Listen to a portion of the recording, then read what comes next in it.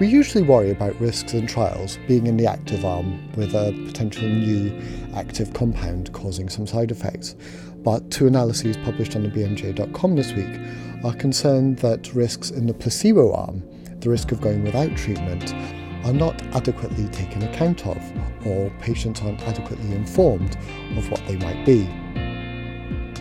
I'm joined by those authors now. Firstly, hello Robin Emsley.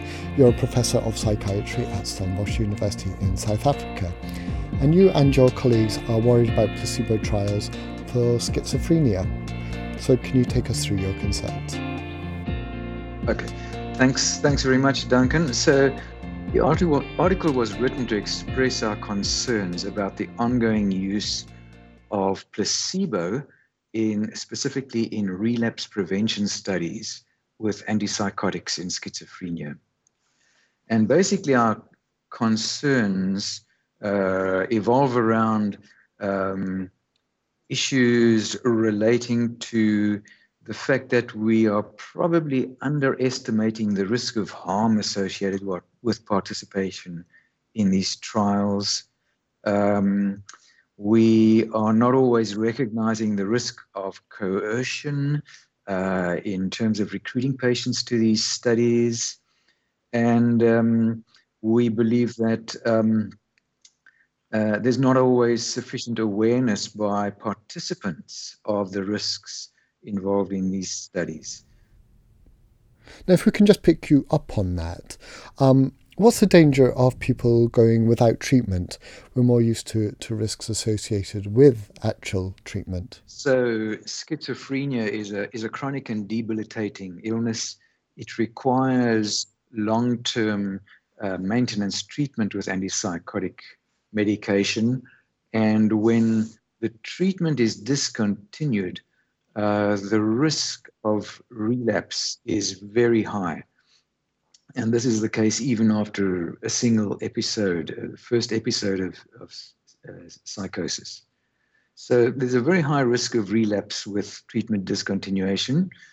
And relapse events themselves are associated with considerable risk. So both psychosocial consequences of relapse can be devastating for patients.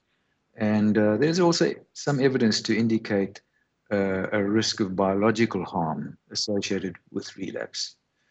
So we're saying basically that the risk of exposing patients to illness recurrence in these maintenance trials with placebo is not ethically justifiable.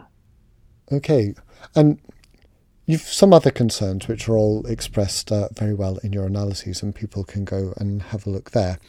But do you think the concerns that you have are echoed by ethics committees which are signing off these trials? I think there's widespread concern about the ongoing use of placebos in schizophrenia trials. And I think many ethics committees will be very reluctant to approve these studies. But I think there are also other ethics committees that actually take a different point of view. And obviously they do, because these studies are being approved by ethics committees around the world. Okay. Jonathan Mendel, if we could turn to you now. You're a lecturer in human geography at the University of Dundee, and your paper is looking at a similar thing, but this time in rheumatoid arthritis trials. The difference is you've managed to actually get hold of some of the documentation from the ethics committees of these trials. So could you explain what you've written about? Absolutely. So we looked at one trial which was looking at the use of homeopathy in rheumatoid arthritis. And then we looked at two trials which looked at patients with active rheumatoid arthritis and inadequate responses to methotrexate. The issue with randomization to a placebo-controlled group came up in those latter two trials where patients were randomized to treatment either with the neurobiological drug plus methotrexate or with placebo plus methotrexate.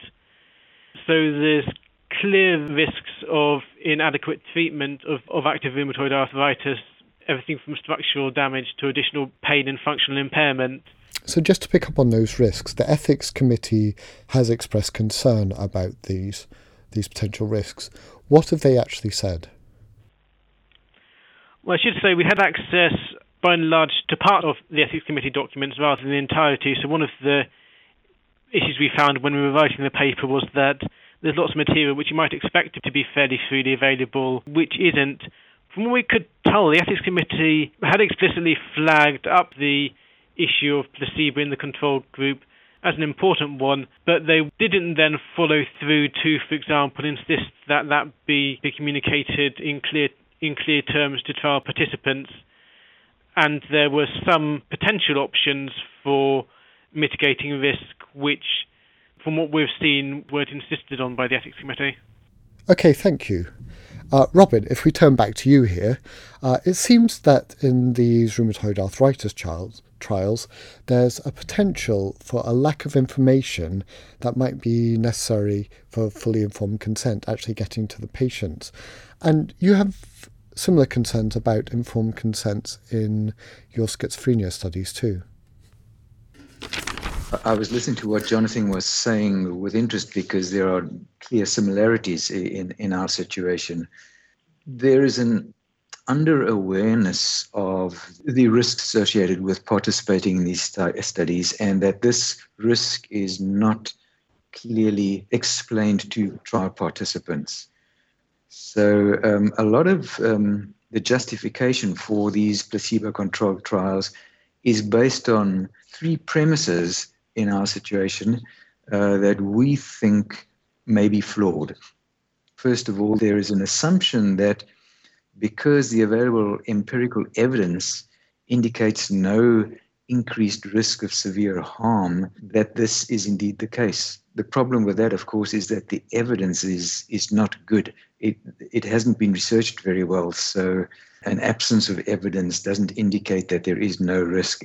And then the second belief is that when recurrence of illness occurs, we are able to effectively detect early warning signs and intervene with rescue medication.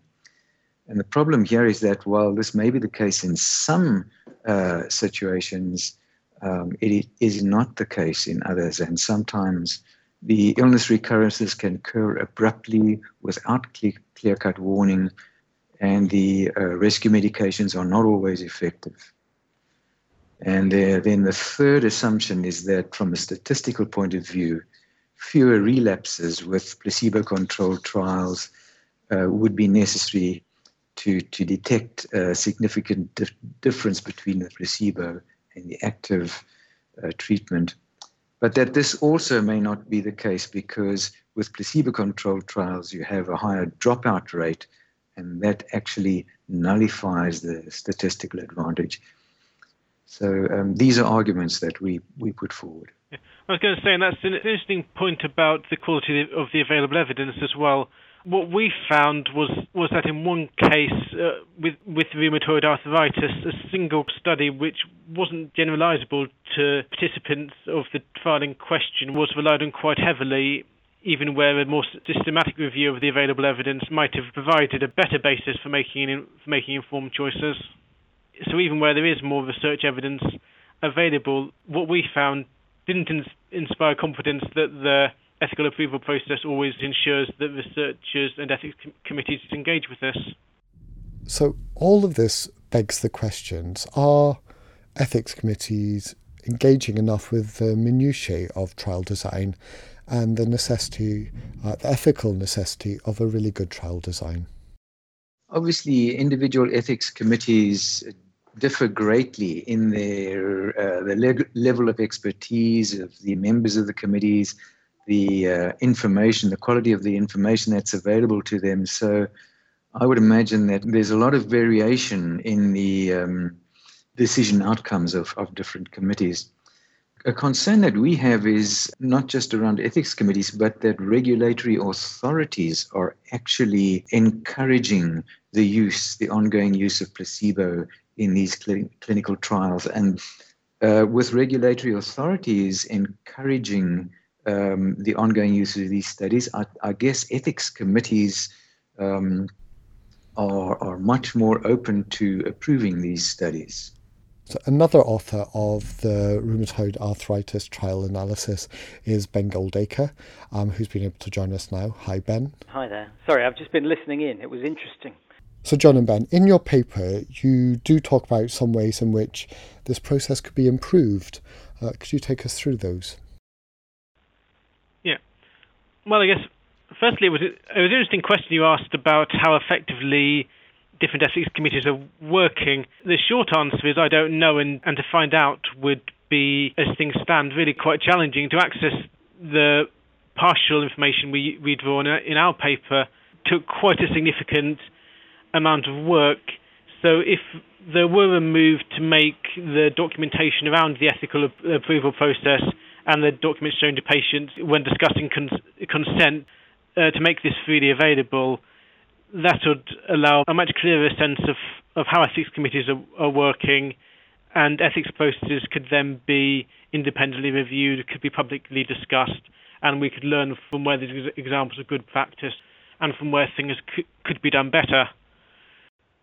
I think it's really important to emphasise that transparency shouldn't just be about the methods and results of clinical trials. It should be about all of the documents and all of the deliberations around a clinical trial.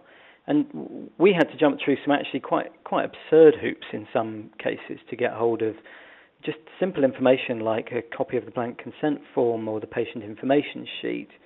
And it's very clear to me that all of this documentation should be routinely, freely, publicly available.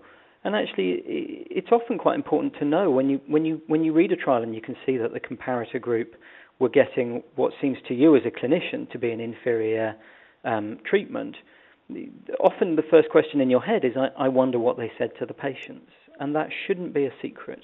So I think that blank consent forms should be made publicly available, along with the patient information sheet, along with the correspondence with ethics committees. And I think that would drive up standards, and it would allow people to learn from where things are being done well and where things are being done badly. It would also allow, I think, different ethics committees to learn from each other's deliberations. And is there legislation or convention about the sharing of these? Well, so there's currently no legislation and there's currently no norm around sharing this information, and that's actually one of the things that we're trying to drive up with a different project called opentrials.net, where we are trying to thread together and match all of the publicly accessible data and documents on all the trials that have ever been conducted. So this is a rather old idea, I guess, of threaded publications, where people have often wanted to be able to match together registry entries with the relevant trial publication.